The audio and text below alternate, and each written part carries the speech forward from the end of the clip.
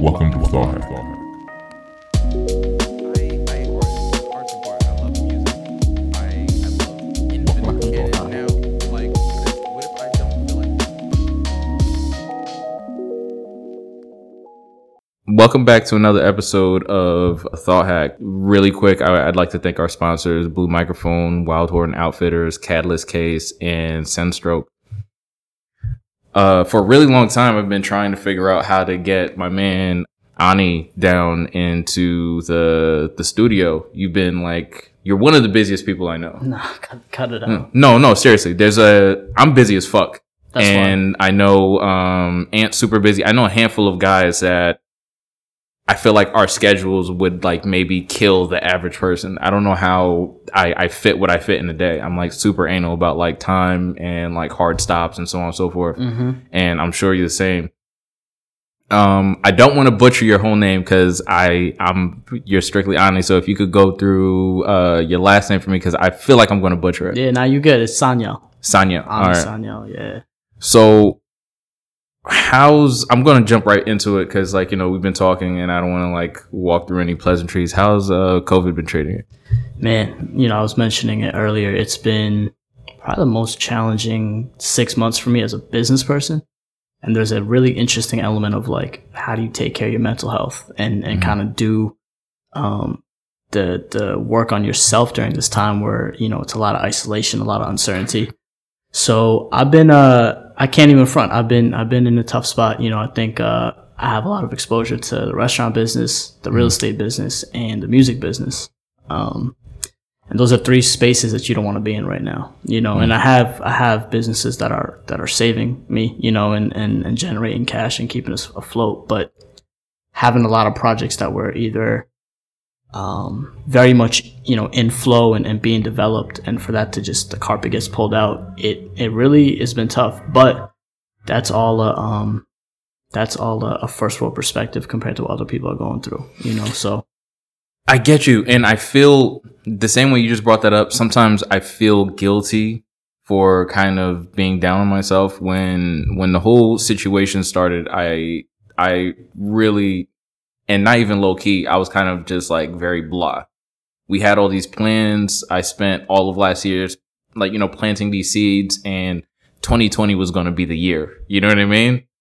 We invested a lot. We had money all over the place, man, and my family situation. So I'm very careful with and meticulous with the moves I make because I'm responsible for so many people.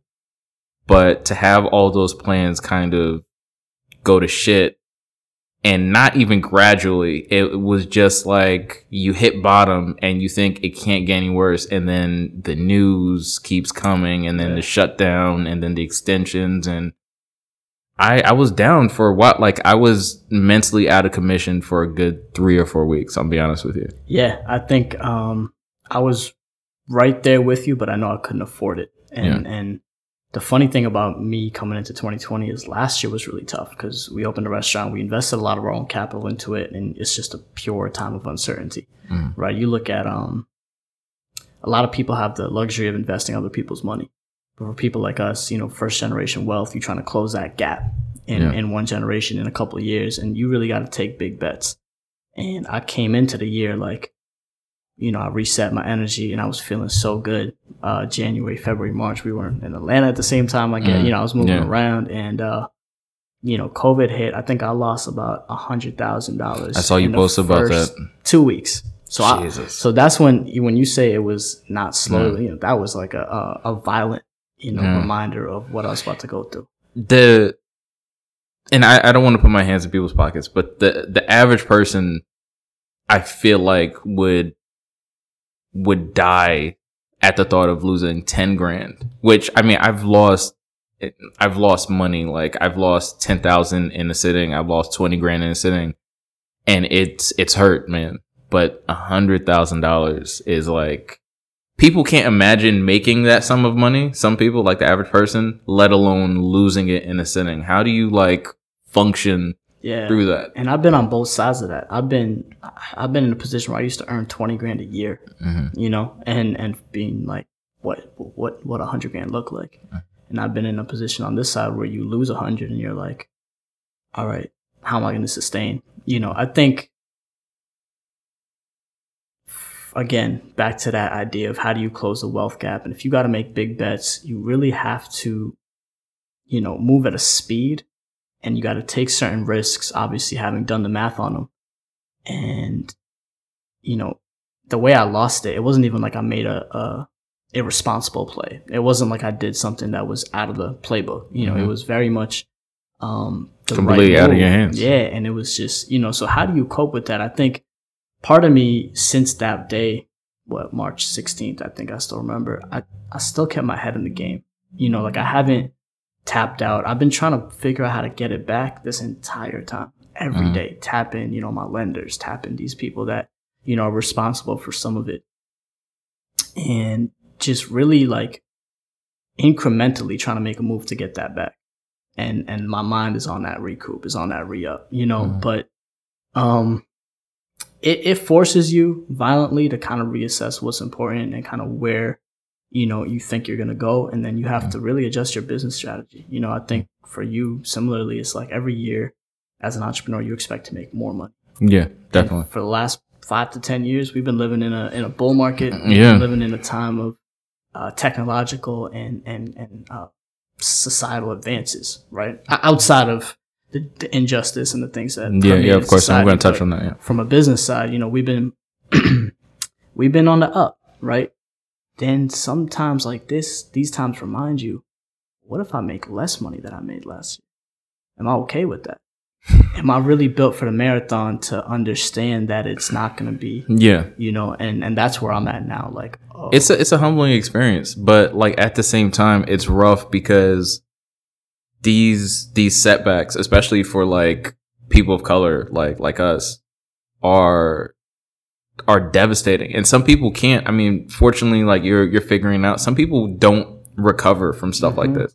I remember, and this was a while ago, and it's cool when things mean one thing to you in one part of your life and another thing to you completely in another part of your life. But when Rick Ross said your first million is the hardest, right? I didn't really get it, right? But then you sit down and you break it down in your head and you're like, it costs money to make money. Yeah. So as an entrepreneur of color, you're starting from zero. So you're focused on that first like 4-digit check, like $1,000 check is like everything. You know what I mean? And from working from $1,000 to maybe 5,000 to 10,000 to 15 back to 10 because you have to like re-up or make a big investment and take a leap of faith. Yeah. To maybe making. I remember the point where I was self-employed and I was making, I would say ballpark 25 to 30,000 a year, and I was elated that I was basically paying myself in a way like a little bit more than minimum wage, right? So that was like a milestone for me. And then now looking back at it, I'm kind of like, if I took a hit any point or a misstep at any point, I probably might have never recovered. I probably would have just went and got a job or something, and then that would have been the end of it. Yeah. Losing $100,000, bro, and still having that. I saw the tweet you wrote, and still having an attitude of like, at least I had the $100,000 to lose, or trying to look at the bright side of it, is like, this mental fortitude that is fucking insane. Nah, I appreciate that, but you articulated that really, really well. That idea of like that first check, and then how it feels to be independent and to be earning, and to understand that the potential for you to build a career exists. That alone for Black and brown people is a gold mine, just mentally, because we're not taught that type of thing exists. You know what I mean? And back to your point about not surviving, that's real. Like, I think right now we live in a time where small business, I don't think people are understanding how dire it is for small business. If you work from home, or if you have like a little bit of a virtual element to your work, you're very isolated from what's going on Main Street, or worse than that, what's going on off of Main Street. For Black and brown small businesses. And as somebody that's on the front line there, with the restaurant and just kind of like going through it, it's bad.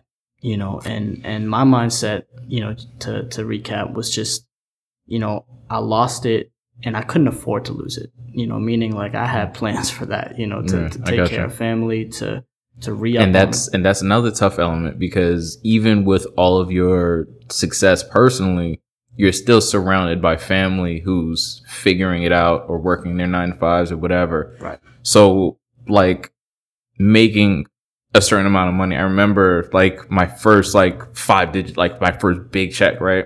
To get 20 grand and be like, oh my God, like this is nuts.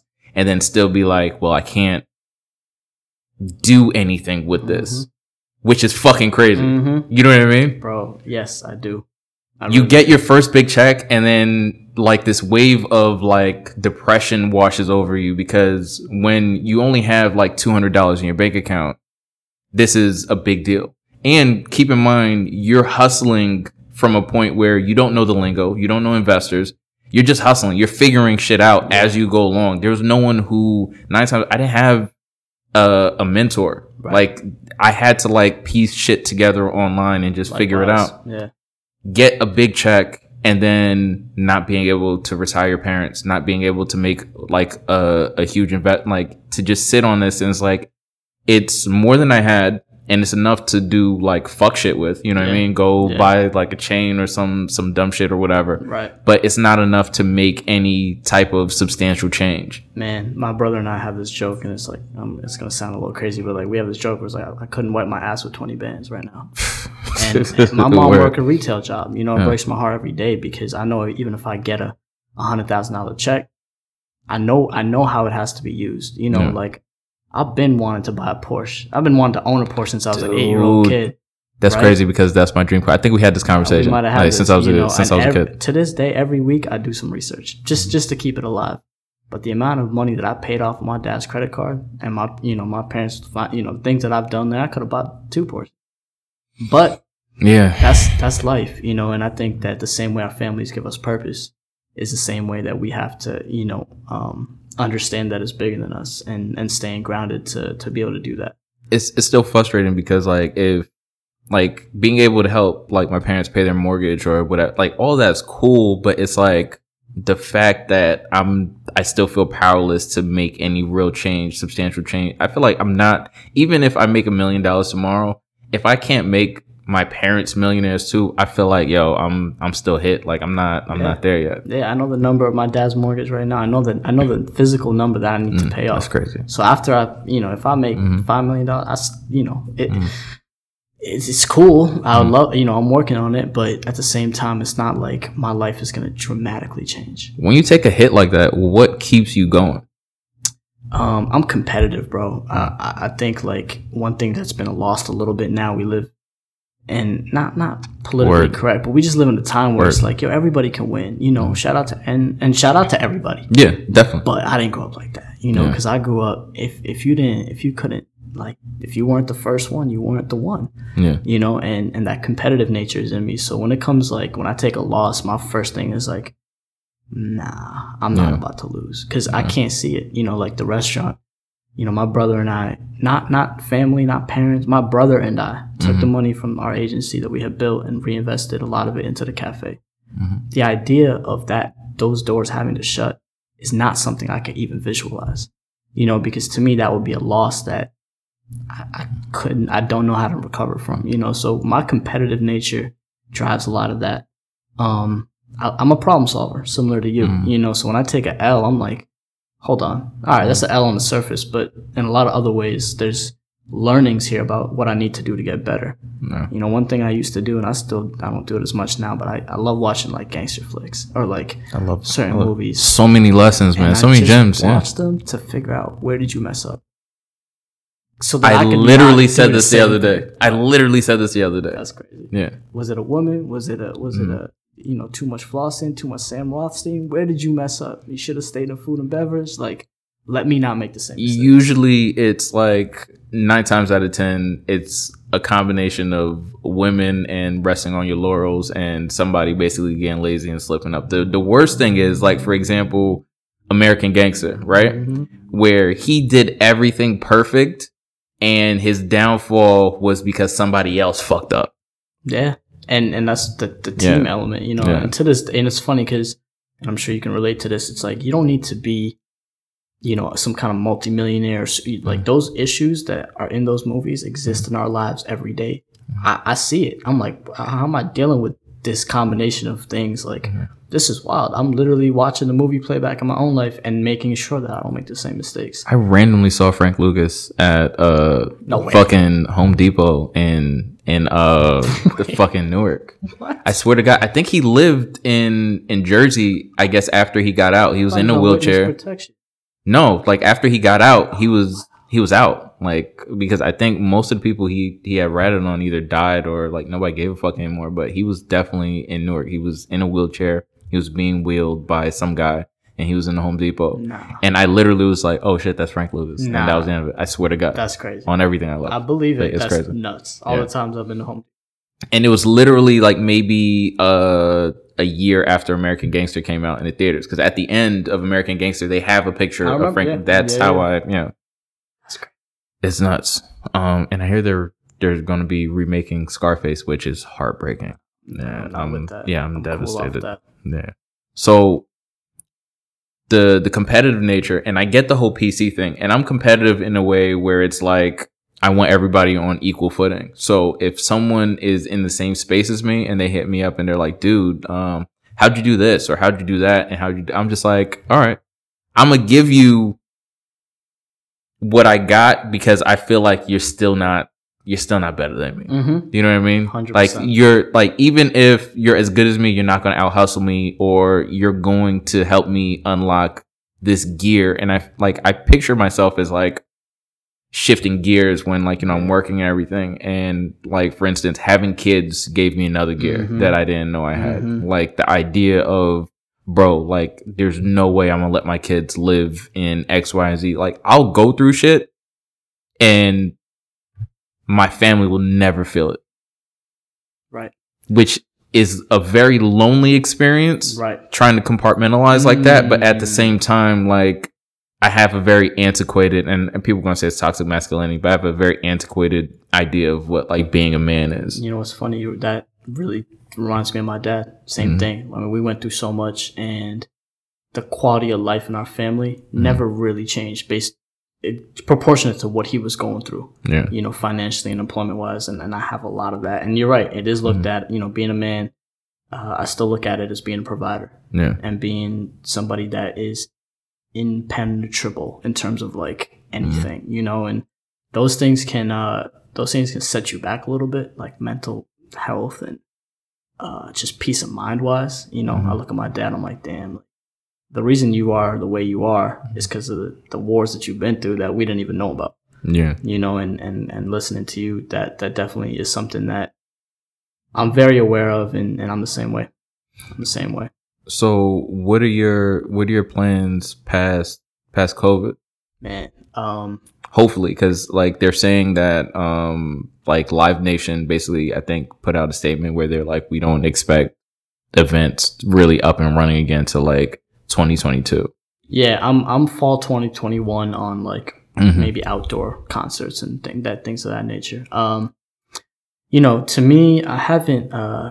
It's a balance, I think, for entrepreneurs and business people during this time where you have to allow your imagination to extend past COVID, right? Like what is possible, and just to know that there are really good things for everybody around the corner.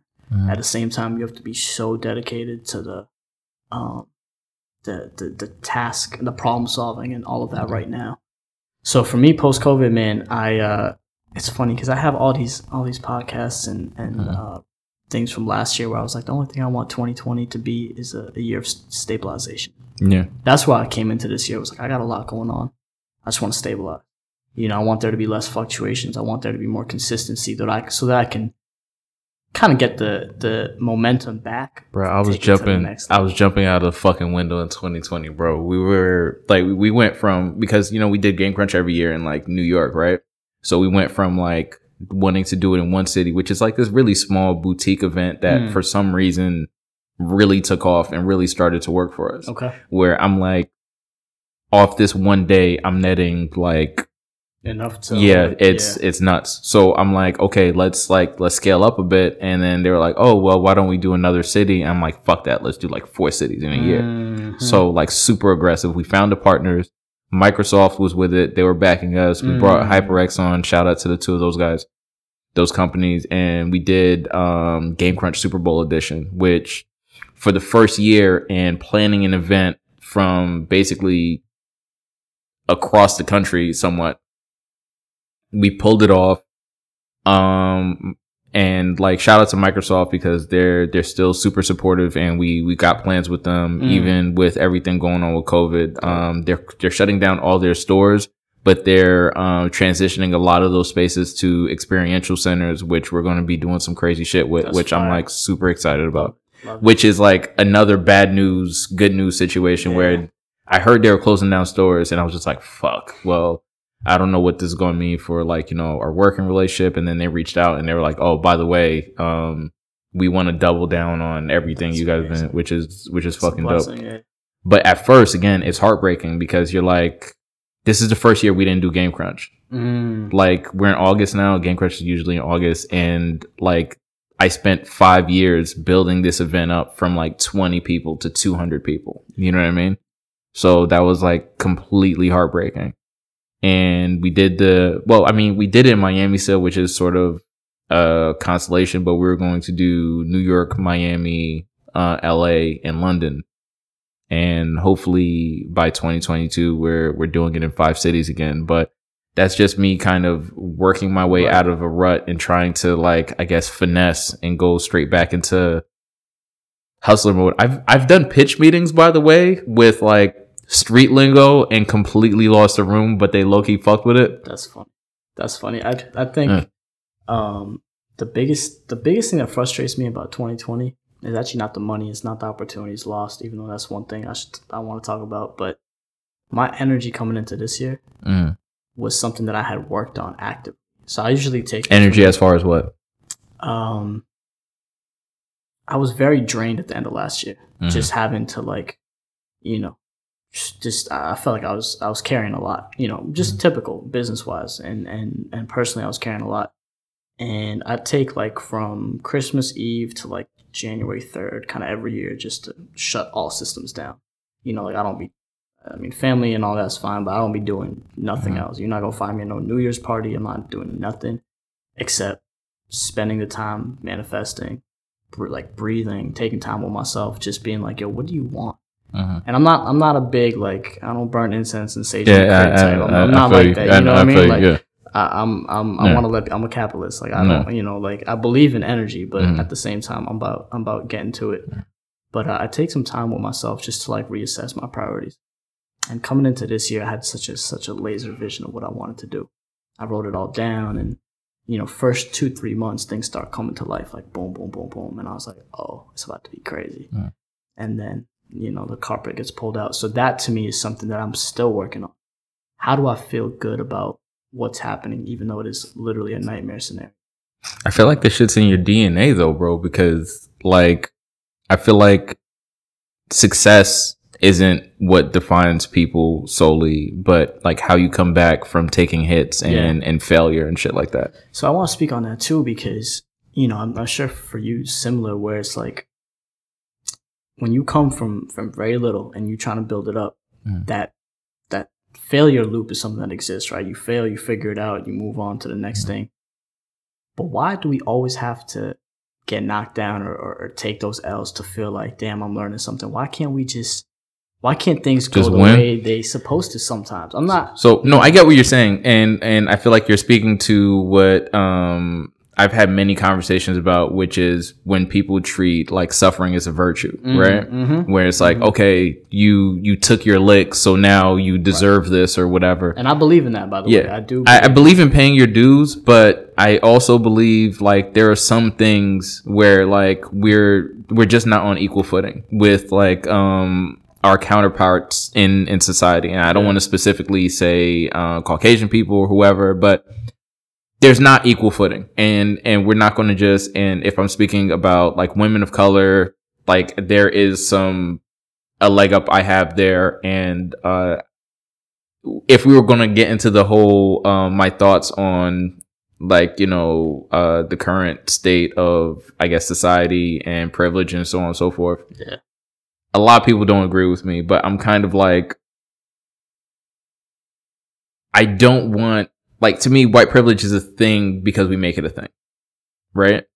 Interesting. You don't know. Just hear me out for a second, because I know I'm open-minded. I feel like you have a segment of the population who is treated the way everyone should be treated.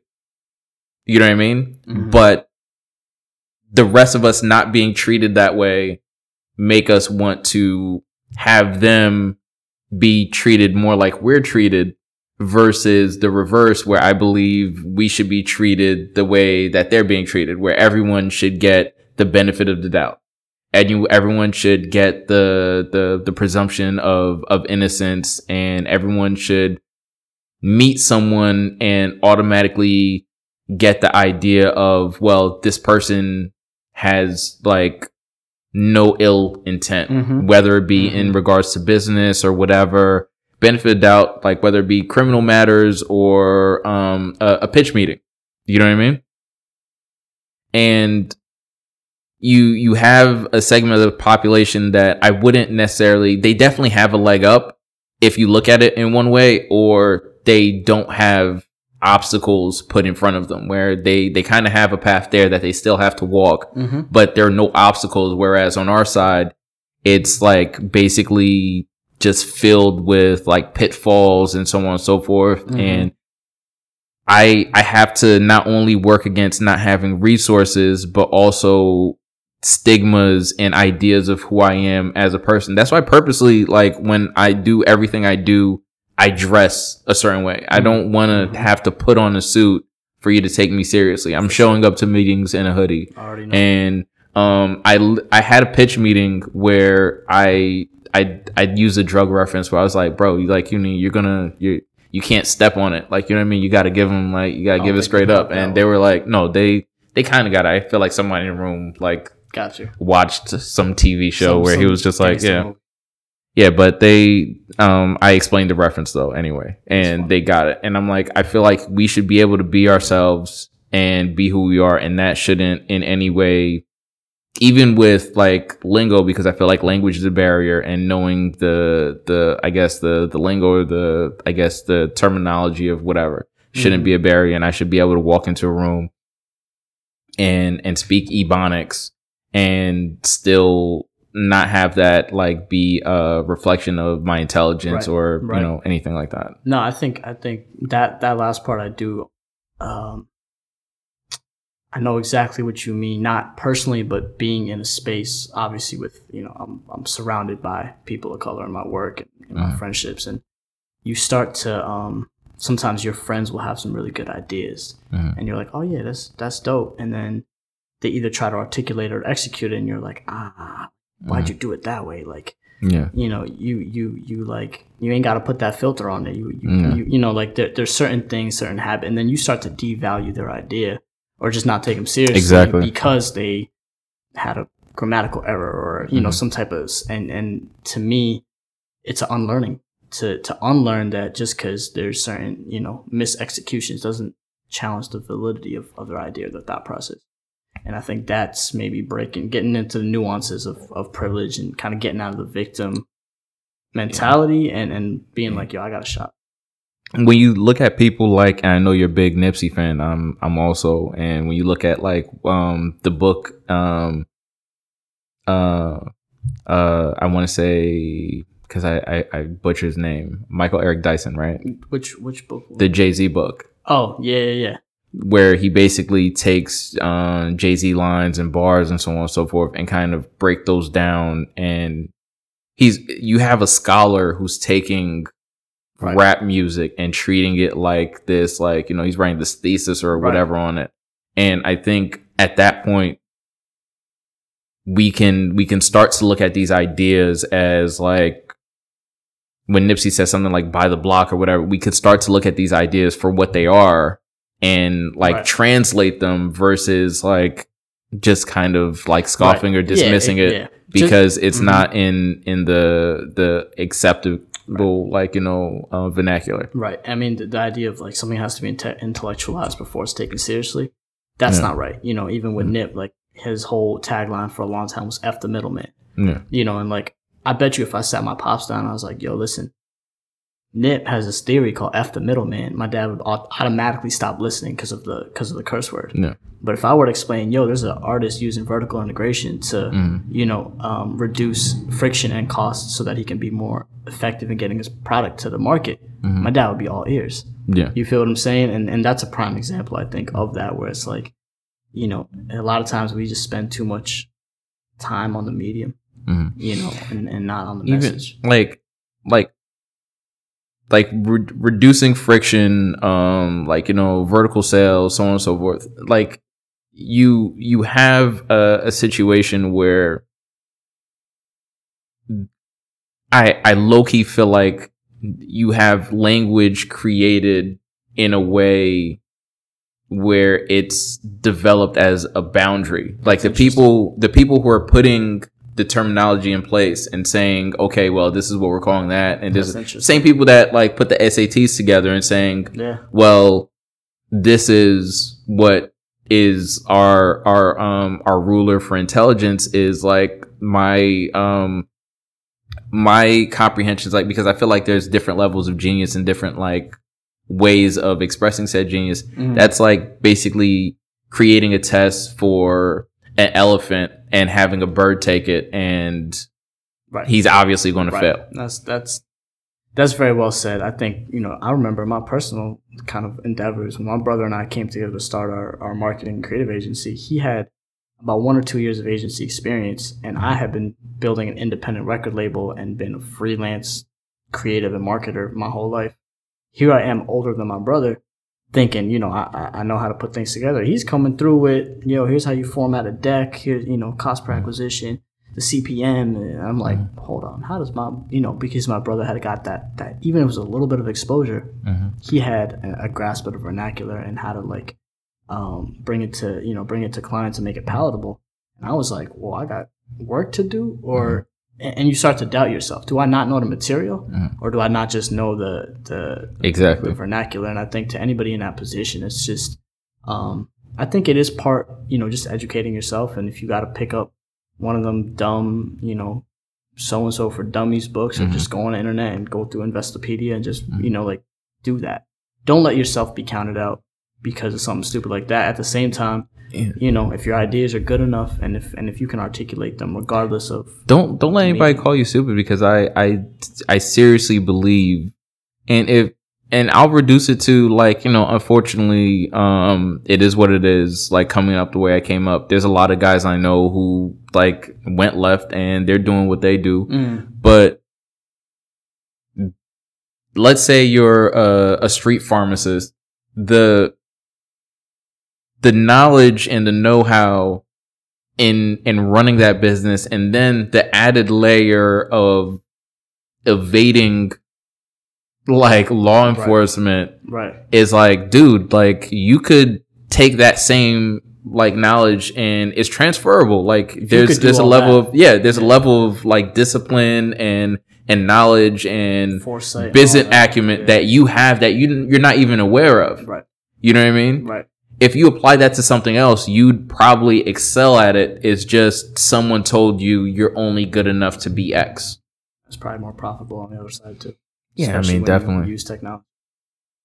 I mean, honestly, I feel like, and that's another situation where, the whole drug scene and the whole marijuana thing, where it's like a guy that, got popped selling drugs and he did it for like 10 years and he goes down when he gets out of jail and it's legal now. He can't really participate in what is his trade because of a felony. Like I can't sell weed because I got locked up for selling weed. It's you have these societal traps where it's like you can't win for losing. No, I think that's one of the most glaring kind of examples of the type of entrenched nature of white supremacy and or the way the system is really not made for equality. And that's just, that's a whole, we could do a whole podcast. Yeah, we could do a whole podcast on that, because even after the, what's that called again? I don't want to say I'm a pessimist, but I looked at everything that was happening and I was like devastated when I saw that it feels like I'm in this loop, you know what I mean? And the same shit keeps happening. Mm-hmm. And we, for the life of us, we can't figure out how to get out of this loop. You know what I mean? Yeah, I mean, I think that obviously the layer of all the unrest and the reminders of injustice during this time have really compounded kind of like what you're spending your time doing, you know. And I think for me, as a person of color, a minority that profits off Black culture and lives in Black spaces as a non-Black person.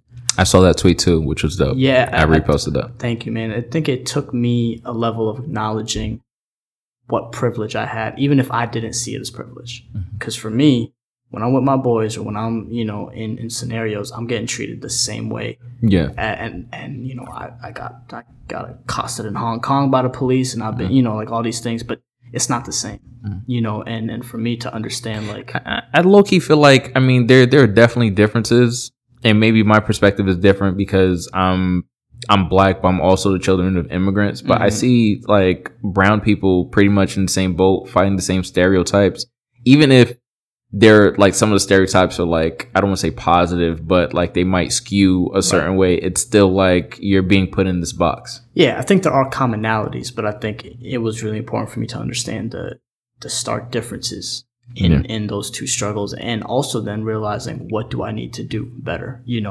We've spent a lot of the last couple of years donating. When we do our yearly donations, we do a lot for nonprofits overseas, in Africa and India, particularly in education and women's rights and things like that. And I'm like, I got more problems next door in Newark that I can actually solve than I have to worry about, overseas. And obviously you want to do it all, but I'm giving while I go. So it's harder for me to have that. But yeah, man, I've spent some time really figuring out what I need to do more. I look at, I use social media as an education platform, and my whole job there is to give away game. Because like you said before, it's like I could tell you the whole playbook, you won't be able to run it as well as me. Yeah. And I take confidence in knowing, what I do well. At the same time, that doesn't mean I can't put you onto whatever I've been and through. I try to be a open resource. Like my best example is like our common homie Ant. Mm-hmm.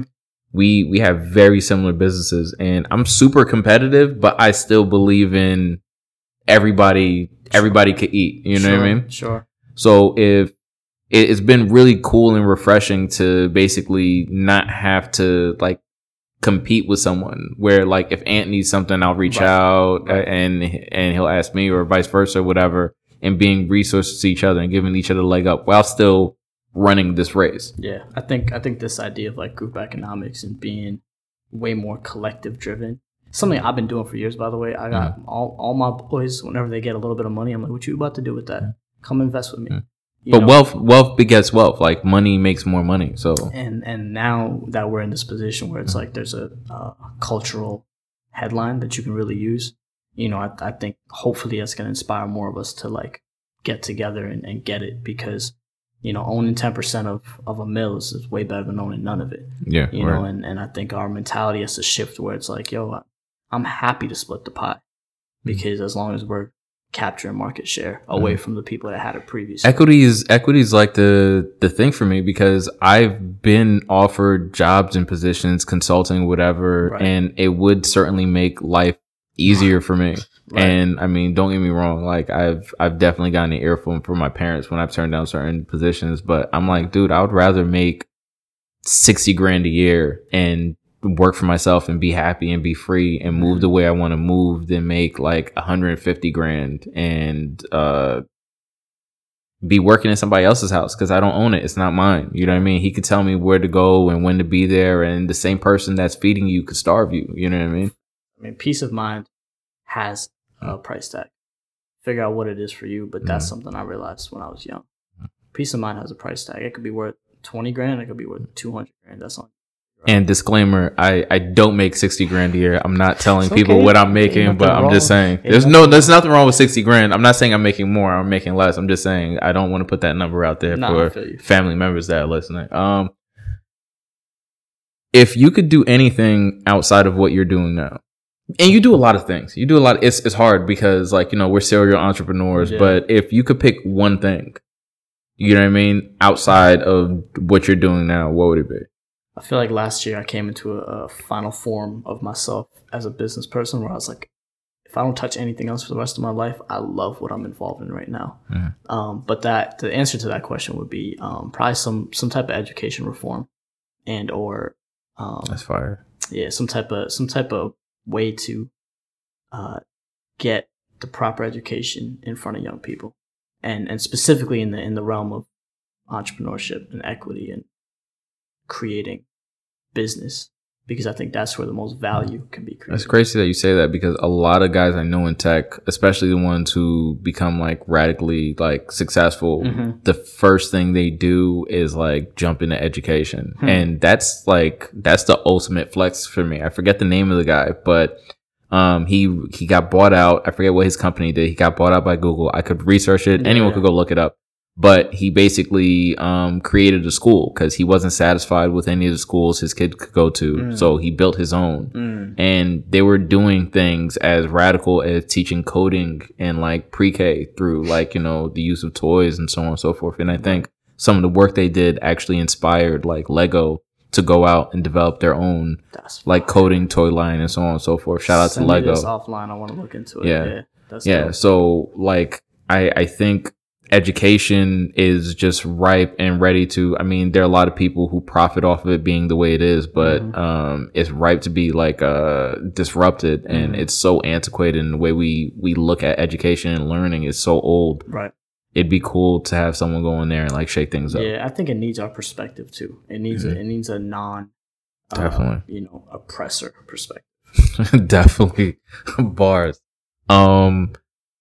Honestly, like my whole thing is, if I told myself I have a magic number in my head, and I'm like, when I hit 5 mil liquid, which is a very big difference between just having 5 mil 5 mil liquid, I want to take a year off and like go to culinary school or some shit, like just something just radically out of like my comfort zone. I love that. I've been thinking about actually post-COVID. When we talk about post-COVID, I'm thinking about sometime next year taking like a month off to like not have to run this crazy marathon. But I don't know if that's gonna happen for me, just the way my life is set up. But I do think it's important to get that recharge, however, and do something crazy, man. Yeah, I think it's I got all these things on my head, man. It's culinary school or moving to Thailand for like right. a month and like learning Muay Thai or some shit. I love that. Yeah, I would do something similar, man. I think I would go take photos, somewhere or travel or teach somewhere or something. I just want to like learn myself deeper. I feel like there's levels to me that I'm unaware of. Like I learned more about myself when I became a parent. I feel like you learn a lot about yourself when you're like in a fight. I just want to learn. Yeah. I think when we're in this pressure cooker that we live in now, we learn a lot about ourselves, but it's in very specific areas and verticals. Like there's a whole probably side of us, like you said, in a fight or in a situation, because everything that we do every day, we know really well. Okay, I'm doing what I'm really good at. Now put yourself in a position where you don't know something really well. Foreign country, foreign language, this, that. How you gonna react? That's like low key, like I mean, I'm a huge Walking Dead fan, but like you'll watch the show and like someone who's like this like stone cold killer used to be like a school bus driver or some crazy shit like that. It's like, just I want to know what I'm capable of and push myself to limits, become like a better human being on top of being a better businessman and father and so on and so forth. I mean, I want to close out. There's so much more conversation to be had, but a starting entrepreneur, and this is a big deal. Like if you could, better yet, if you could go back in time and give yourself advice like 15 years ago, 20 years ago, what advice would you give your younger self at the beginning of your journey? I think two things that I always kind of pull back to is Don't let other people project their fear onto you or their fears onto you. So when you pitch somebody an idea, they say, "No, that'll never work." That's them in their mind, not knowing how to make it work, telling you it's never going to work. Mm-hmm. So separating the fear that people put on to you and the actual fear that you have in yourself, which is partially just part of the process. Don't take advice from the wrong people. The second thing would be belief, and having a stronger sense of belief, and being like, I got more time than I think. Mm-hmm. I'm better than I give myself credit for. And if I go really hard, I believe that I could change my whole life. Mm-hmm. I did that, but I did that through a lot of doubt or just a lot of like friction, and I was in a bad business situation. I had family, I had health stuff. I had all things going on, but I had to find belief on the other side. Once I got over the edge, I was like, oh, this is what I could do. Now I'm about to run the score up. And it's crazy having to like mind that. And I think people I feel like on the other side, we have an advantage. I know we're supposed to be wrapping up, but all good. On the other side, I know I feel like we have an advantage that people who've never had to fight adversity don't have. 100. Like people that sort of just had everything handed to them, they're not built for this. Like if you put me in a cage with that guy, like I'm going to eat him alive, right, bro. Because I didn't have any type of, don't get me wrong, my parents were supportive and so on and so forth, but they didn't know how to support me because in their minds, you go to school, you get a job. Right. Me telling you out of college, like I did this for you. I went to college, so like, for you guys, but I did my time. Like I'm going to do my own thing now. Right, same thing. They don't know how to process that until like, you're making X amount because that's like success. Like you're making X amount and they're like, oh, so you're straight. Good job. Right. They don't know how to support that. Family doesn't know how to support that. Friends who have jobs don't know how to support that because they're trying to support you while dealing with their own insecurities about what you're doing. Mm-hmm. You know what I mean? Mm-hmm. And like, exactly. Like, you think you're better than me or like, you know what I mean? And all of that other shit and mining all of that like belief in yourself. And then finally getting someone, and it's completely different when you finally get someone on the outside looking at what you're doing and you're like, dude, you've got something there. You're figuring it out. Yeah. It's a different type of energy. Yeah, no, I think you nailed it, man. I think that is what I would tell young people is obviously do your homework and mm-hmm. be really sharp, be better than everybody else by just going to the gym every day. But mm-hmm. believe in yourself because there's a lot of people who probably never got to the point that mm-hmm. they needed to because they. And just, I would say to myself, you belong in the room, man. Mm-hmm. Like getting into rooms where I felt insecure and I was looking around and I almost like, that whole imposter syndrome thing where I was just like, dude, like, I don't know if I'm supposed to be here. You know what I mean? Right. And just telling myself like, yo, who cares? Like, yeah, you're wearing sweatpants and yeah, you have a chain, but yeah, you belong in there. Yeah. They don't know what you know because they haven't experienced what you experienced. Your perspective is like valuable. Yeah. I always say that perspective is power. Mm. That's what separates. But even if you're 10 years younger or 65 shades lighter or darker, it don't matter. Your perspective is what how you going. And yeah, we could wrap up there. Sidebar. Another thing I'm doing is I'm gonna like go to fucking Antarctica, and I'm gonna let you know I'm gonna fucking do it. Like it's like on my to-do list. Wow. So I'll let you know. All right, I'll be in a Porsche, but hit. All right. I want the Porsche too. I was in Montclair the other day. They had one on sale. I was looking. It was like it was 50 racks, and 911. It was a Carrera. It's my dream car, but one of these days. It's gonna happen. Right. Thanks for coming out, man. I appreciate you. Appreciate you. All right. I'd like to thank our sponsors, Catalyst Case, Senstroke, Wildhorn Outfitters, and of course, Blue Microphone. This is Reg, and you're listening to Thought Hack.